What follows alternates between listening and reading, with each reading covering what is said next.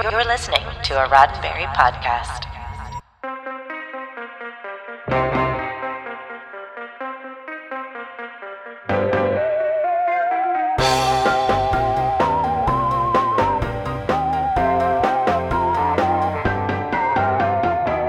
How does a nightmare begin? For one man, driving alone through the countryside late at night, it began when he pulled over for a nap, only to be awakened by the landing of a flying saucer. His pursuit of the truth quickly leads him to a startling revelation, that an invasion of Earth is already underway, and perhaps only he could stop it. I'm Ryan Myers, and this is Sci-Fi 5, your 5 minutes of science fiction history for January 10th. And this is the day in 1967 when the odyssey of architect David Vincent began on ABC television, with the premiere of The Invaders, in color. The Invaders was the creation of Larry Cohen, a TV screenwriter known for his work on The Defenders, The Fugitive, and later Columbo and NYPD Blue. It was produced by none other than Quinn Martin, a name one could barely avoid on network television for over 2 decades, and who brought us everything from The Streets of San Francisco to the FBI. And yes, Martin produced The Fugitive, a very successful show about an innocent man on the run. David Vincent's journey could be seen as a cross between elements of The Fugitive and Invasion of the Body Snatchers.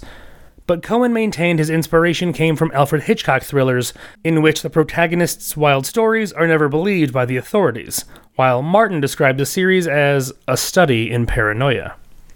The show's main character, David Vincent, is played by Roy Thinnes, a Chicago-born actor who had worked his way through many TV series in the 1960s, until Martin cast him in his first leading role. Also starring in the pilot are Kathy Baker, J.D. Cannon, and James Daly.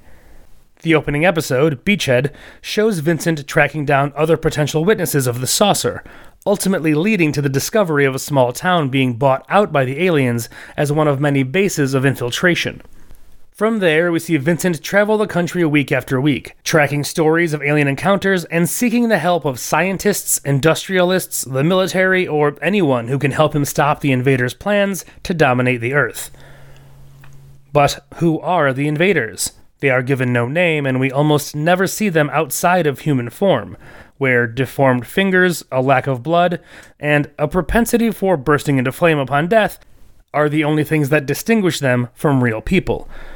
Can one man, armed only with a Ford convertible, a business suit, and a dramatic narrator, stop a planetary invasion?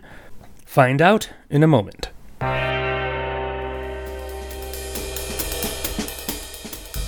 The movie Metropolis made its debut on this day in 1927. How does a nightmare end? Perhaps for David Vincent, it will never end. After a brief first season, The Invaders was picked up for a second year, in which Vincent was less often a lone crusader, but instead the de facto leader of a growing resistance effort.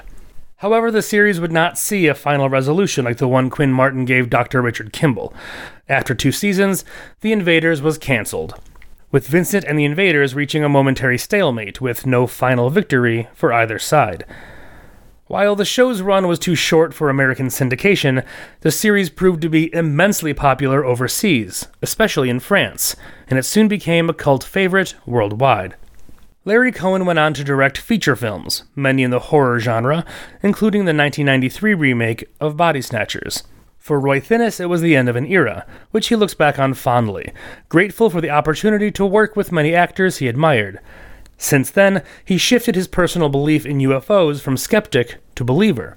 His later TV guest appearances include War of the Worlds and a recurring role on The X-Files, proving once again that alien hunting is a hard gig to quit. Oh, and yes, David Vincent would return one day in Fox Television's 1995 miniseries based on the show, but that's a story for another time. This has been 5 minutes of science fiction history, your daily Sci-Fi 5 for January 10th. Sci-Fi 5 is produced by Roddenberry Entertainment.